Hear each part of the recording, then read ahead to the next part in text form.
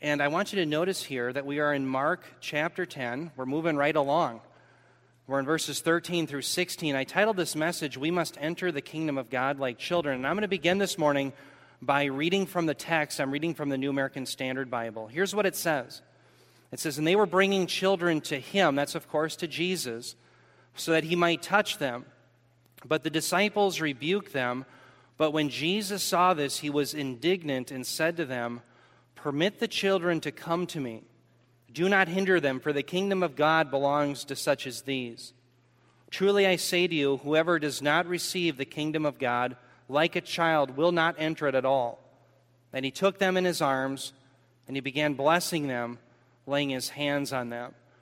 Now, what's very interesting this morning is Jesus is clearly teaching us that unless we enter the kingdom like a child, we will not enter it.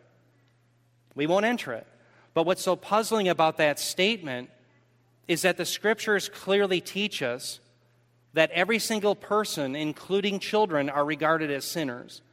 Remember, King David writes in Psalm 51:5, he says, "Behold, I was brought forth in iniquity, and in sin did my mother conceive me."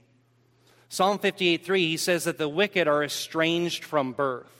So certainly, Jesus does not want us to emulate children because he somehow thinks that children are sinless.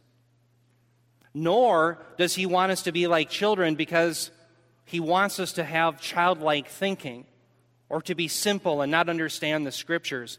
Over and over in the Scriptures, whether it's 1 Corinthians 13, 1 Corinthians 14, Ephesians 4, the book of Proverbs, the thinking of the mature is elevated, and the thinking of the child is something regarded as not to emulate, something that will lead you to destruction. So the question remains, what is it about a child that Jesus wants us to emulate if you and I are to enter into the kingdom?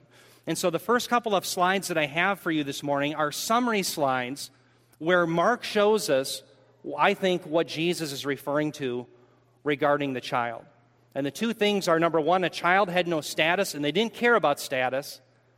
And number two, and most importantly, the child was helpless, and they merely received. So let me just show you the data where we can discover this in Mark. Remember, all the way back in Mark chapter 9, we've been dealing with this problem of status. And it began, if you recall, in Mark 9, about 33, 32, right in there, where Jesus had just explained his death and resurrection. And what did the disciples do? In verse 34, they switched to a much more palatable topic in their sinfulness, namely, who is the greatest? That's what's exciting to them, not the gospel. So Jesus has to crush this attitude of them wanting to wrangle for status and for honor and for glory in this world. And the way he does that is he takes a child as an object lesson, and he puts this child in his arms, and he's telling his disciples, you have to be like this. In fact, he says in verse 37, he says, whoever receives a child, who's a child? It's a believer who has no status in the eyes of the world, but they're precious to Christ. And he says, whoever receives a child in my name, that's a precious believer with no status, is receiving himself. Okay, now, we see the same idea then in verse 38. Remember, the 12 are jealous over this man who cast out a demon. And the reason they're jealous over this man is because he's not one of the 12. And so they are zealous to preserve their unique status as one of the 12 apostles of Christ. And yet they prohibit this man who was precious to Christ from using his gifts to serve Christ. And so what does Jesus do? He responds in verse 42 by saying, don't cause a little one to stumble. This little one, this believer, is precious to Christ, even if he doesn't have status in the eyes of the world. And it was wrong for the disciples to cause this man to stumble by preventing him from expressing his faith by doing works in the name of Christ. The child is the one who has no status, but they're precious because they belong to Christ. Now, this week, the same theme comes up. Mark 10:13, that's the first verse of this section. The disciples rebuke the children coming to Jesus. You see, in the mind of the disciples, the children are not important enough, nor do they have the status to have a hearing with the Messiah of Israel. And so Jesus is indignant, he's angry about that. What's his response? Verse 15, he says, we must receive the kingdom like a child. Why? Because a child had no status in the culture of the day, nor did they crave status. And he says that's the way it is for those who will enter the kingdom. If you long for status here and now, you'll live for here and now rather than the king and his kingdom. That's number one. That's the first attribute that I think Jesus wants us to emulate in children. Now, here's the second one.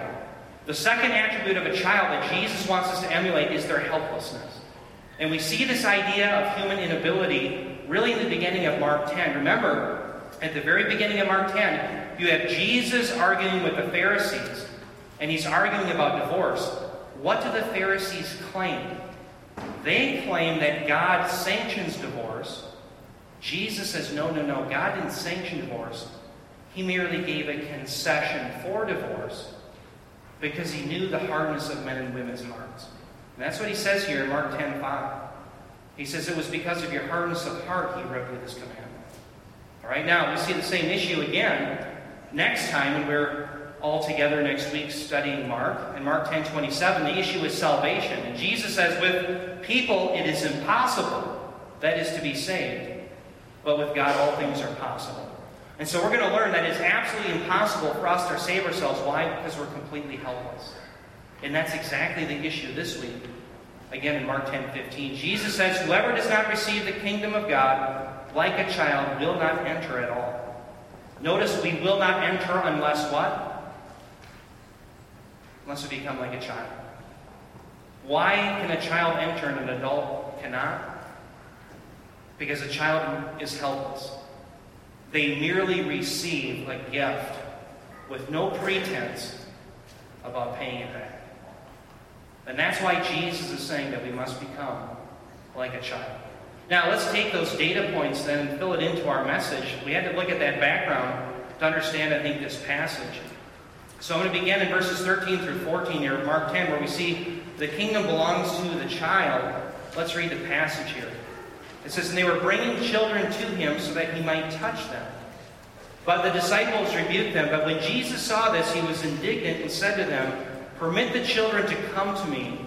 Do not hinder them, for the kingdom of God belongs to such as these. Notice here at the outset, Jesus is extremely angry. It says that he's indignant, and further evidence that he's mad at these disciples for not allowing these lesser ones to come to him is seen even in the short staccato-like sentence structure that Mark puts these verses in. Notice where it says, permit the children to come to me. Do not hinder them. So these little short staccato bursts in the sentences show us Jesus is hot under the collar. Now, going back to the question, what is it about children that the kingdom belongs to such as these? Well, let me begin by saying what Jesus is not referring to. Jesus, by saying that the kingdom of God belongs to children, is not calling us to be simple in our thinking. And the reason I mention that is I hear this passage distorted so many times. Somebody will say, Billy, God bless him. He's in the casket. They're at the funeral home. He's 94 years old. He never cracked the Bible once in his life. And truth be told, he couldn't differentiate a biblical argument from the ramblings of Deepak Chopra, but God bless him, he had a childlike faith. No, that's not what Jesus is saying. And that's not what the Scriptures are calling us to. In fact, listen to what Paul says in 1 Corinthians 14:20. He says, brethren, do not be children in your thinking, yet in evil be infants. But in your thinking be what? Be mature. Now, in the context of Corinth, it's very interesting. The Corinthians were boasting in a childlike way in the tongue. They were given the gift of tongues. And Paul is saying, why are you boasting in that? That's childlike thinking when you are living in an idolatrous manner. You're living in such a way where you're negating prophecy that edifies the whole body through the Scripture. And if you keep thinking like that, you're like a child. And he was calling them to what? To maturity. Over and over and over, the thinking of the mature is elevated in Scripture. In fact, in the book of Proverbs, the way of the child and the thinking of the child is synonymous with those who go down to the pit of destruction. So again, what is it that Jesus wants us to emulate in children? Again, they have no status, but they're also helpless. They have no claim on the kingdom of God. They merely receive it as a gift. Now, as I was preparing this message this week, I was sitting at dinner with little Will is down here in the front. I'm going to use him. The poor kid is going to have many years of being an object lesson. But I was sitting at dinner with he and Debbie, and it was one of those precious moments where you as parents remember where your little one is sitting there and you're feeding them, and you realize that they're completely helpless. That if it weren't for you feeding them and taking care of them, they'd have no chance. And so there's these moments where I'm with Will where I'm putting on his little jeans or give him maybe a present or feeding him, and he just receives it. He never says, "Hey, Dad, by the way, I'll pay you back." Now, when he's 21, I've got a ledger on all this. He's going to pay me back. But the point is, he just receives it. That's the way it is for those who enter the kingdom of God. Why? Because we're helpless before a holy and righteous God. That's the issue at hand. That's why Jesus says we must be like children. We're helpless before God. And that's what he says here in verse 15. He says, "Truly I say to you, whoever does not receive the kingdom of God like a child will not enter it at all." Notice Jesus says whoever. This is a universal condition. And we're going to be talking more about this in our logic class. But realize you could take whoever and you could make that into a if anyone. If anyone does not receive the kingdom of God like a child, then what? They will not enter it. So this means it applies to me and it applies to you and every single person. If we don't become like a child, we will not enter. If we don't receive the kingdom like a child. Now, the term receive is very interesting here, the term dekamai. Let me just talk a little bit about the root of this term and why it was so important in the New Testament. Dekamai has to do with reception, typically of somebody into fellowship. But it was often a term that was used in the context of receiving an emissary who would come with a message. Now, Bob taught us last week that the emissary, the apostle, the messenger of God par excellence is whom? It's Jesus, according to Hebrews 3:1. He is the messenger of God. Why? Because he's God himself, incarnate. And so the idea then is if we don't receive the kingdom, it's because we're not receiving him, and therefore we're not receiving his message or his doctrine. And what's so particularly interesting also about dekamai is listen to the definition that the Greek lexicon Louw-Nida gives to it. It says this, quote, "Dekamai is to receive or accept an object or benefit for which," now listen carefully, "for which the initiative rests with the giver, but the focus of attention is on the transfer to the receiver," unquote. Notice that the giver is the one who has the initiative in dekamai. And see, that's precisely apropos here because the child is the one who was what? Completely dependent upon the giver. They're completely helpless. And therefore they receive the kingdom just as a gift. Now, what's very interesting is that term dekamai is used also in 1 Corinthians chapter 2, verse 14. But in this context, it's about the unregenerate not receiving. In fact, it says the unbeliever. I like the Net Bible because it just plainly states unbeliever instead of natural man. It just makes it very plain what we're dealing with here. The unbeliever does not receive the things of the Spirit of God, for they are foolishness to him, and he cannot understand them because they are spiritually discerned. Now, notice here Paul says that they do not receive. That's the same term. It's dekamai. Now, why do the unbelievers not receive the kingdom of God, that is the gospel, and the content of the gospel? Because it's foolishness to them. Because they want to pay for it.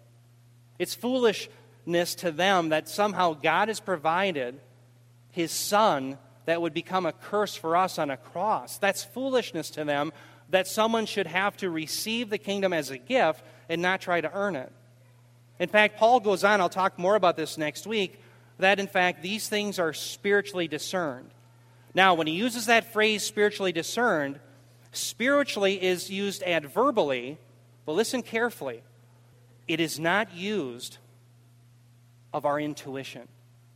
The fact that they're spiritually discerned is a reference to whom? To the Holy Spirit. And we know that because just 2 verses prior in verse 12, it says this. It says, now, this is Paul, now we have received not the spirit of the world, but the Spirit who is from God. And so the idea here is that if the Holy Spirit did not regenerate us, in other words, He is the giver who initiates the giving, we would never understand the things of God. Why? Because we're helpless. We're absolutely helpless before God. The believer receives the gospel and the kingdom like a child who is helpless. They just believe. And even that, as I'll show you next week, is a gift of God. But the unbeliever says this is nonsense. I have to work for it. I have to do something. And that's really what the battle has been all about ever since Genesis chapter 3. And God provides the means of salvation through the Messiah. The battle has been over whether salvation is by grace alone or it's by works. And any other system other than faith alone, in Christ alone, and all of that by grace alone, is a works-based system, period. Faith alone, Christ alone, grace alone, or works. And that's it. That's what Jesus is referring to when He says we must enter it like a child. Now it goes on to say here in verse 16 that He took them, it says, in His arms and began blessing them, laying His hands on them. And what I love about this verse 16 here is that Jesus is going above and beyond. There's some debate as to whether these children are coming to Jesus on their own or perhaps their parents are bringing them. I think that because they're small children, as evidenced by Jesus able to put them in His arms, it's probably the fact that the parents are bringing them. But remember, as the parents are bringing them, they simply want Jesus to put His hands on them, to touch them in order to bless them. But Jesus goes above and beyond. He takes these little rascals in His arms, and He shows tremendous compassion in a demonstrable way, just as He's done earlier in the book of Mark, when He put His hands on the person who couldn't hear or the person who couldn't see. He demonstrably shows that He is a compassionate God by putting His hands on the people that He loves. And that's what He does here. Now, in just a second, I'm going to put up Isaiah 30:18, but I want to show you that, in a sense, Jesus is fulfilling this because Isaiah 30 is all about the great promises of God that one day, when Messiah comes, He is going to reestablish relationships with people through pouring compassion upon them. And chapter 30 of Isaiah tells us that His plans to be gracious and merciful to the people of Israel cannot even be thwarted by human beings who cannot receive the things of God. In fact, God Himself is so powerful that He can even turn their hearts. And so Jesus is really a fulfillment of Isaiah 30:18 here, I think. It says, therefore, the Lord, remember the Lord, all caps, is Yahweh. That's His name. And the Jews are wrong when they say you can't mention His name, otherwise you're sinning. No. Do not take the Lord's name in vain means to live in such a way that you bring disrepute upon His name. It doesn't mean you can't use it and mention it as you're exhorting and teaching about the Scriptures. And so we use His name around here. It says, therefore, Yahweh, what? Longs to be gracious to you. And therefore, He waits on high to have compassion on you. For Yahweh is a God of justice. How blessed are all those who long for Him. Notice that last line. How blessed are all those who long for Him. Does anybody in their natural ability long for God? No, that's something even in His power He enables. But the biting irony here, in the context of Mark chapter 10, verse 16, is that here you have disciples that are prohibiting these little ones in Israel from coming to Jesus. Why? Because they're not important enough. They're not significant enough. They're of too low of stature and status, but they're missing the point. That's precisely who Jesus is. Jesus is Yahweh of the Old Testament who specializes in giving compassion upon the helpless. And so they've completely missed the point. This is Jesus' specialty, giving salvation to those who are helpless. And so the disciples are saying, well, here you have these helpless ones. They shouldn't come to Jesus. They're missing the whole ball of wax. That's precisely the point. Dear ones, the Apostle Peter said in his sermon at Caesarea in Acts 10:34, he said, now I know that God is not a God who is a respecter of person. He doesn't care if you're Jew or Gentile. He doesn't care what your family lineage is, your color, how fast you are, how strong you are, how smart you are, how much money you have. He doesn't care, because before Him, we're helpless. That's the issue. Brothers and sisters, oh, that the world would understand the profundity of God's plan and the depth of His love. He saves those who are helpless. And that's the root of the gospel. The good news of the gospel is rooted in God saving those who are completely helpless. Now, as we often talk about here at Gospel of Grace, when we give the gospel, by the way, gospel comes from euangelion. That's where we get our term evangelical. And that's why I always want to call myself an evangelical. Even if it's being distorted by the heretics, it's a wonderful term because it's about the good news of who Jesus is and what He has done. If anybody asks you, what's the gospel? It's about the person and the work of Christ. That's what it's about. But we always say here that the gospel only makes sense in light of the bad news. What's the bad news? Well, it's great news that God is holy and just and righteous, but the bad news is we are not holy. In fact, we've sinned against Him in thought, word, and deed. Romans 3:23 says, for all have sinned and fall short of the glory of God. But the good news, and by the way, let me extend the bad news a little bit further. It's not enough just to know that you've sinned against God. You also have to know that the consequence is what? It's eternal torment in the lake of fire, according to Revelation 20:15. Now, that doesn't get any worse than that. That's as bad a news as you can have, and it extends to every single person.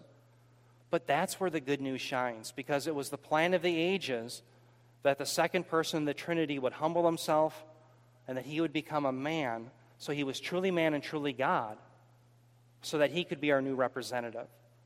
Remember, our first representative, and we'll talk more about this next week, our first representative was Adam. And when Adam sinned, we'll read about this in Romans 5, his sinfulness was credited to our account. Now, there are some in here that are saying, well, that's not fair. Adam sinned and then I get blamed for it. But before you play the fairness card, remember that you have also acted in a sinful way in thought, word, and deed against God. In fact, he says that, Romans 3:23. And if God did not work via imputation, this doctrine where Adam's sin is credited to your account, then He would not be able to act in a way in which Christ's righteousness could be credited to your account. So that's why Jesus had to live the perfect life, so that by faith in Him, His righteousness could be credited to us. But that's only half of the equation of salvation. Jesus also went to a cross, and He died a substitutionary death, as it says in 1 Peter 3:18, once for all, the just on behalf of the unjust, in order that He might bring us to God. And that means that He's our substitute. He propitiated, that is, appeased the very wrath of God for us. So again, by faith in Him, we can be in God's presence. Now, Jesus did this by His death on the cross. He was buried in the ground, and on the third day, He rose again. In His resurrection is God's stamp of approval that Jesus alone is payment in full for sin. It's proof, as Paul says in Acts 17, that God has furnished to all men, so that we know Jesus is the only way to salvation. This Jesus ascended on high. He's seated at the right hand of the Father, and it's promised that He's coming again to bring a wonderful kingdom. But He's also bringing judgment upon His enemies. Now, what must we do? Well, Jesus doesn't give a helpful suggestion. He gives a command. And His command is to repent and to believe the gospel. Repentance means to have a change of mind. And remember earlier I had mentioned that there's only one system of salvation. It's by faith alone, in Christ alone, by grace alone. If you have any other system, today is the day to repent and to turn to God on his terms and to believe the gospel. What does it mean to believe the gospel? It means to place your trust upon the person and work of Jesus Christ. Who is Jesus? Well, he's truly God, truly man, as we mentioned before. What did he do? Well, he gave you something you need, namely righteousness, but he took something away that you couldn't have, namely your sin debt. As David said, he removed our sins as far away as the east is from the west. So far has he removed them. By the way, how far away is east from the west? It's eternal. Do you know that if you go north, you can only go north so long and you end up going south again? But you can keep going east, and you can keep going west forever and ever. And so even that little psalm, David, I think, acknowledges that God is the creator. He's removed our sins as far away as the east is from the west forever. That's by faith alone, in Christ alone, and all of that by grace alone. Today, if you're in my hearing, maybe you're listening to this, you're watching this, if you have not trusted upon Jesus alone, you are attempting to be justified by works, and you will perish. Today is the day to repent and to turn from that and to turn to Christ alone for salvation. Okay, now, I have only one application point for us this morning, but I want to wet your whistle for next week because I'm going to really pour it on you next week. This week is kind of like a break, okay? Next week, I'm going to lay out in a very systematic way the teachings in the Scriptures about the depravity of man and how you and I are completely reliant upon regeneration by the Spirit in order to be saved. And so if anyone in here thinks that in any way they have contributed to their salvation, even in the smallest way, next week I want to change your mind because the Scriptures teach differently. But this week we're going to just focus merely on the fact that we're helpless before God, which ties into next week's message. And so my application point for you this week is that we are helpless before God and completely dependent upon Him for salvation. And now you're probably thinking, well, what do I do with that? Dear ones, isn't it funny in evangelical churches, people want to do something, and yet we were saved by what Christ did. But the application is to believe, to really believe that you're helpless before God. And so what I'm going to do is I'm going to lay out an idea from the Old Testament called chesed. Chesed has to do with God's covenant love. And what I'm going to show you is that unless God had poured out His mercy, His chesed, none of us would ever be in the kingdom. Now, let me define the term chesed. It's a difficult term, not because we don't know what it means, but because it's hard to codify all of the ideas wrapped into it. Chesed at its root really has to do with mercy. But what's interesting is, let me cite to you the Dictionary of Biblical Languages with semantic domains. It'd be one thing to just cite the Dictionary of Biblical Languages, but this is with semantic domains. Okay, this is what it says about chesed. It says, quote, "It is an unfailing kindness or devotion or a love or affection that is steadfast based on a prior relationship," unquote. Now, that's what's so interesting about chesed is oftentimes it has to do just with mercy, but there's other times, and many times in the Scriptures, where God gives mercy because He has a prior covenant relationship. Okay, and that's why I like to call it covenant love, but you can't leave it there. Why? Because how did somebody enter into the covenant in the first place? Well, because God had mercy on them, right? So it's what came first, the chicken or the egg? So the idea behind chesed is this idea of covenant love. And for instance, God bestows mercy upon Israel. Why? Because He remembers the covenant that He made to Abraham, to Isaac, and to Jacob. And I'm going to give you an example of that. Exodus 15, verse 13. Remember, the Israelites had been brought out of Egyptian captivity through the Red Sea. They're protected, but the Egyptians are crushed. This is the song of Moses. Moses is extolling the mercy of Yahweh when he says, "In your loving kindness," let me stop there for a moment. If you have the New American Standard Bible, the New American Standard Bible often translates chesed as loving kindness or kindness. Okay, so this is chesed. In your chesed, he's speaking of Yahweh, he says, "You have led the people whom you have redeemed. In your strength you have guided them to your holy habitation." So here's the idea. God had a covenant with Abraham, with Isaac, with Jacob. And because of that prior relationship, even though Israel were acting like a bunch of rascals, he was going to have mercy upon them and bring them out of Egyptian captivity. Now, the reason I get into chesed is because the only way that any of us have been saved is because God, before the foundation of the world, has chosen you to be in the Son. And that's why he's going to be faithful to his elect. And a wonderful story, we could tell many stories that illustrate this, probably in your lives and my life as well, but I want to share with you a biblical story. And one of the greatest biblical stories that illustrates this idea is the relationship between David and Jonathan. Because King David ends up showing chesed to a helpless man named Mephibosheth. And so what I want to do is I want to begin talking about the story of Mephibosheth and David, because it really illustrates how we are helpless before the king that is our God. Now the story begins with David being anointed as king in 1 Samuel 16. Remember Saul? He was rejected by God because of his sinfulness, because of his idolatry, but David was anointed as God's chosen one, his king. Now remember, Saul also had a son named Jonathan, and Jonathan ends up being best friends with David. These guys are two peas in a pod.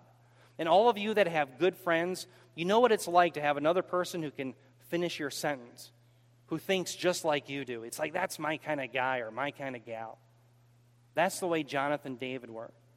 Both warriors, both had a love for the truth, and I think a love for Yahweh. And so Jonathan loved David as himself. And so I want to show you how Jonathan ends up entering into a covenant with David. And on the basis of that covenant, David will show chesed to Mephibosheth. So turn your Bibles, if you will, to 1 Samuel 18. 1 Samuel 18, verses 1 through 4.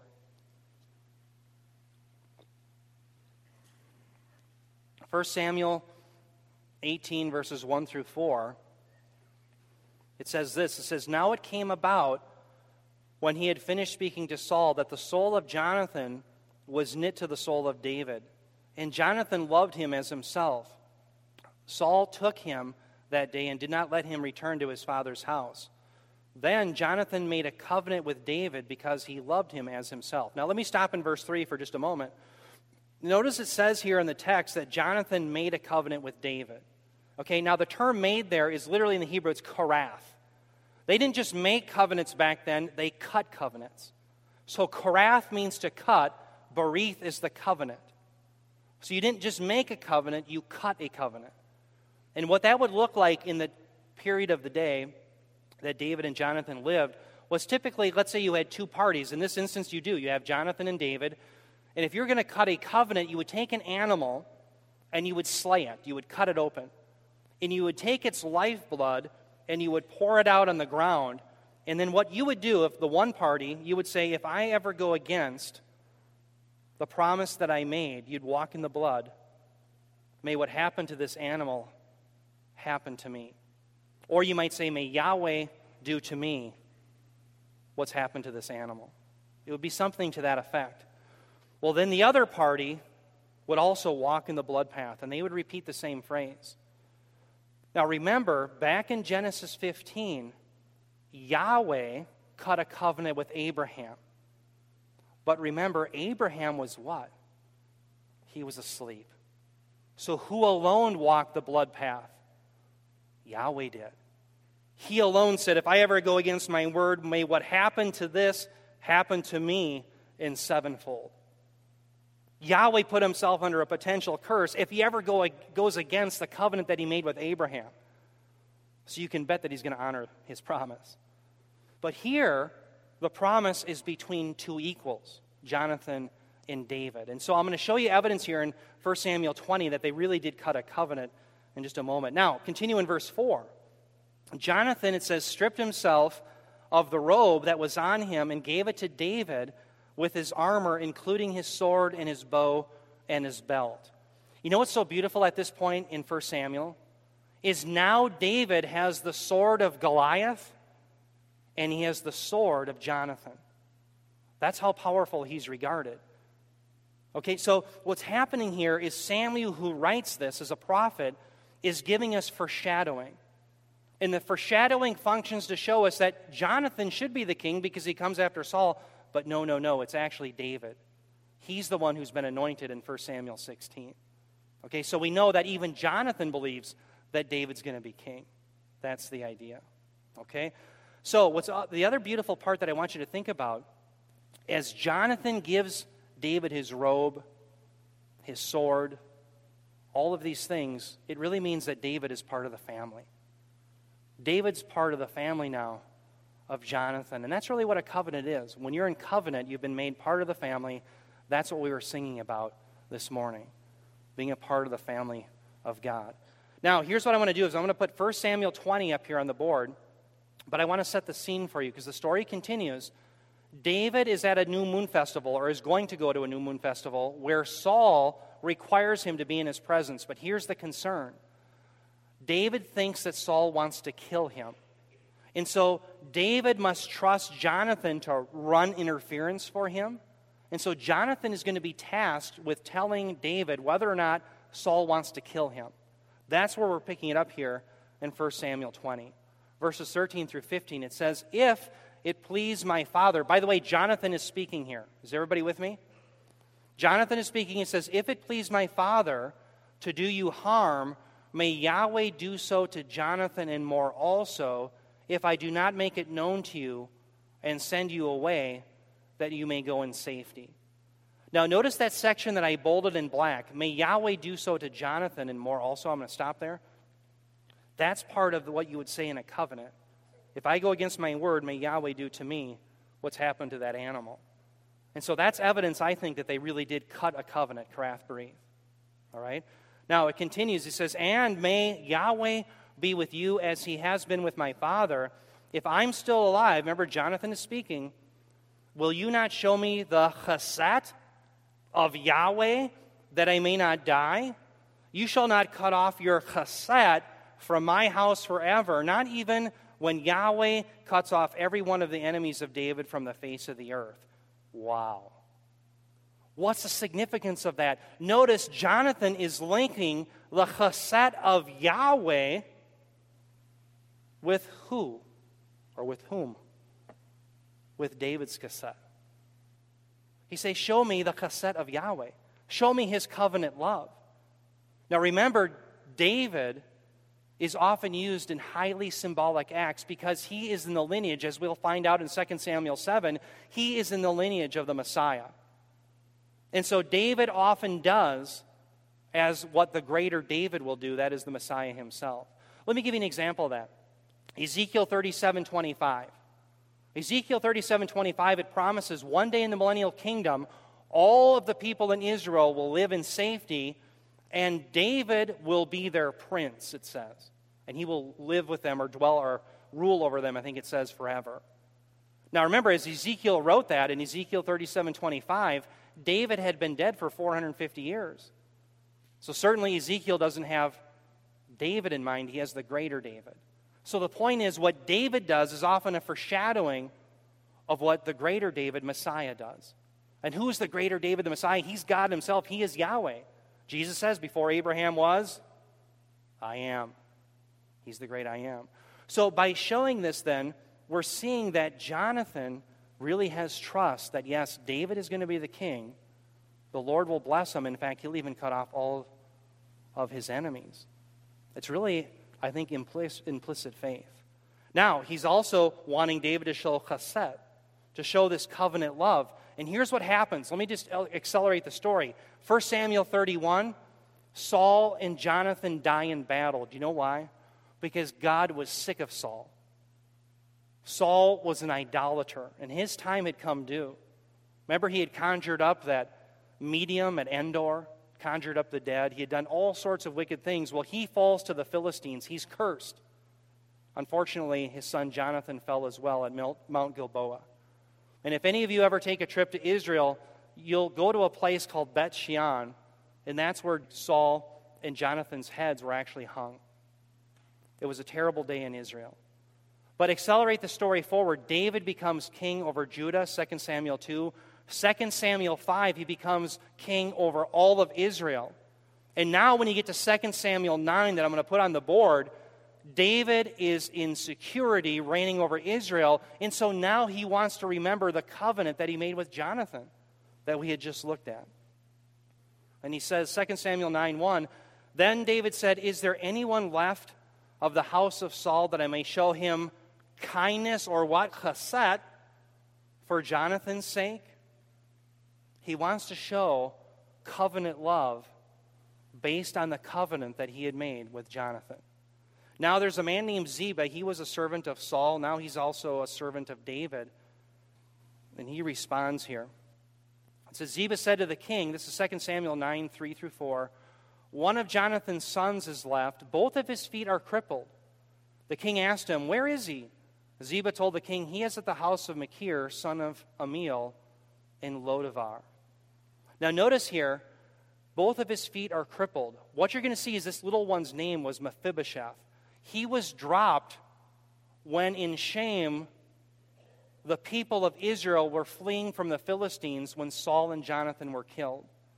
The nursemaid dropped him when he was just a little one, and his legs were probably shattered, and he was crippled from that day on. He's a cripple. And where does he come from? Well, he comes from Lodavar.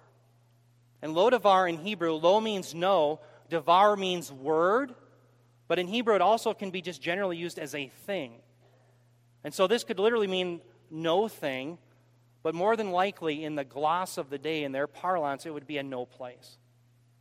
Lodavar was Podunkville. And so here, I want you to think about the significance. You have a cripple from no place. Do you get the sense of desperation? The sense of helplessness is building in the narrative.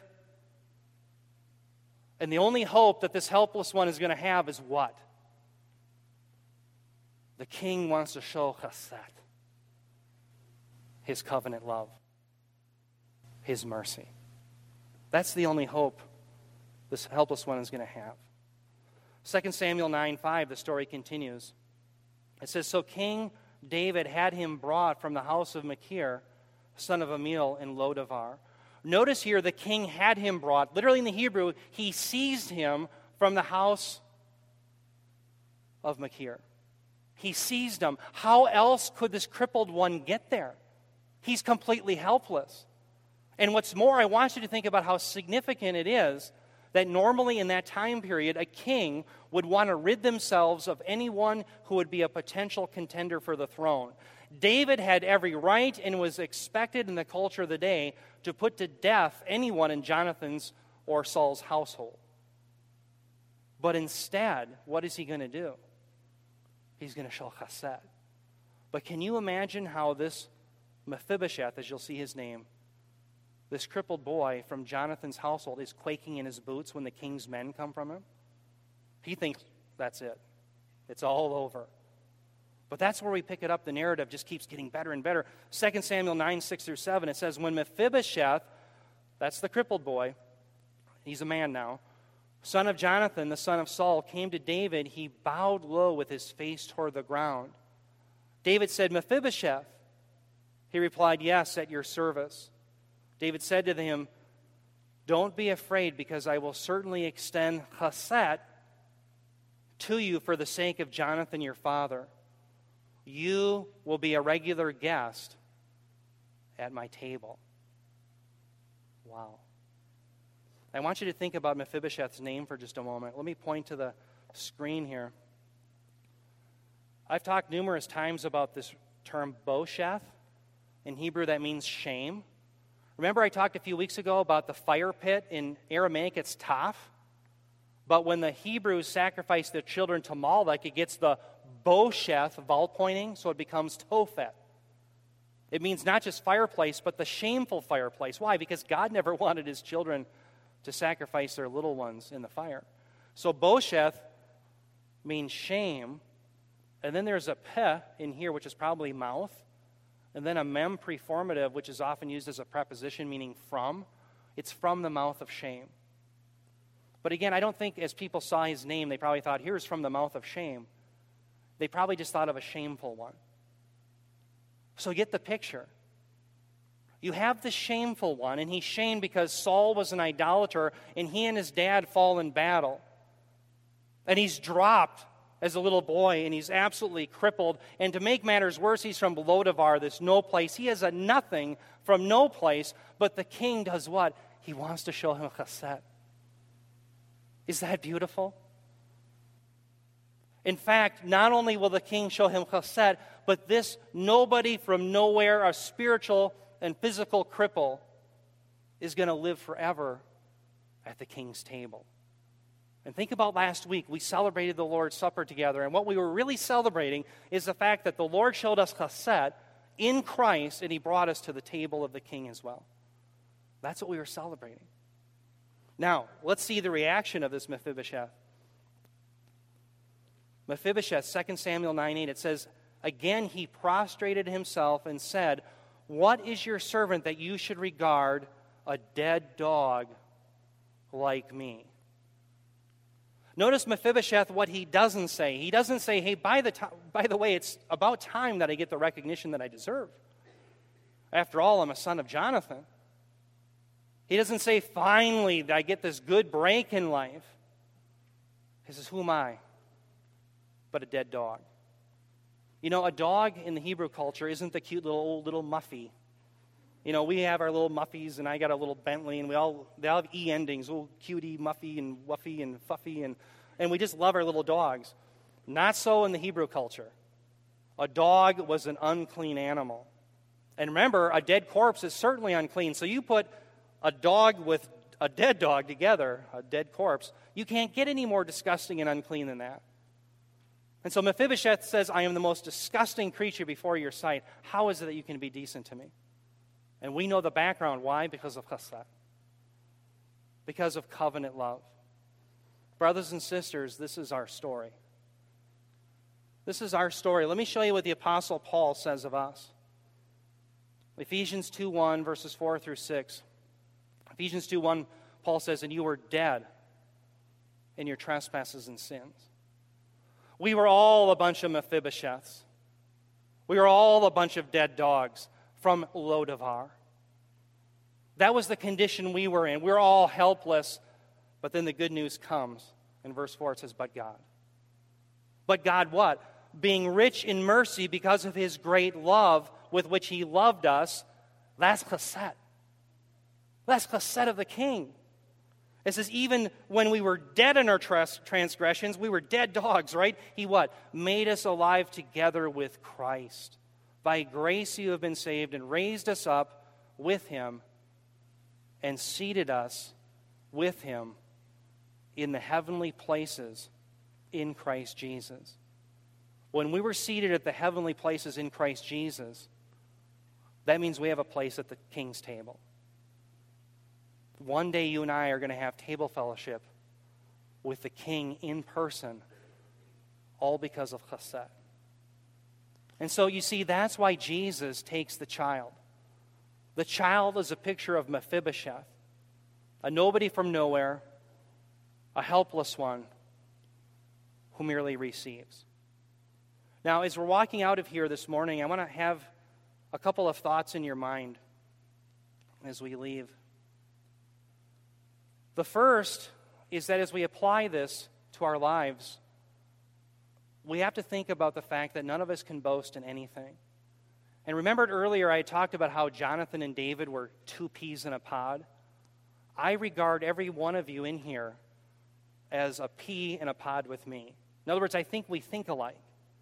We love our doctrine here at Gospel of Grace Fellowship. And it is good and it is right that we love our doctrine. In fact, we can't know God without it. But the risk is that we would start to boast in it. Somehow think that our doctrine is because of the doctrine that we have, the doctrine that we know, is somehow because of our superiority, when we have to realize even that was a gift given by our God. And the purpose of that gift was not to boast over the unregenerate world that doesn't know him, but so that we may know this king and his table fellowship. And so there's no room to boast other than in Christ. Now, the second thing I want all of you to think about as you walk out the door today and this week is we all in here, I think, would check the box if we were taking a theological exam and say, yes, I believe in the fifth sola, and that means I believe in the glory of God. But if you and I claim to believe in the glory of God alone, and that we're saved by grace alone, then do you believe that you had anything to contribute to your salvation? Because I would make the claim, if you believe that you contributed anything, even if God went 99.999% of the way and you went the other part, you're contributing something and you're attacking to the glory of God alone. And so my question to you this morning is, what did Mephibosheth contribute? What did Mephibosheth contribute? He was a nothing, nowhere, dead dog from Lodabar. He contributed nothing. And so it is with you and I. Brothers and sisters, Jesus says, unless you receive the kingdom of God like a child that is completely helpless, you will not enter it. Let's pray. Heavenly Father, Lord, we're so grateful for your chesed, your covenant love that you've bestowed upon us. I ask, Heavenly Father, that in the weeks and months ahead that we would realize the profundity of your plan, and that we would also convey it lovingly to those who are perishing. I pray, Heavenly Father, if there's anyone out there that thinks that they've somehow earned their salvation or could earn their salvation, that you would break their heart and let them know they're nothing more than a dead dog before you. Heavenly Father, let us know the depth of our sin so that we may know the greatness of your mercy. We ask, Heavenly Father, for wisdom as we grow as a church, that we would not boast in anything about who we are other than being those who belong to you. A bunch of Mephibosheths saved by your chesed. We ask this in Jesus' name. Amen.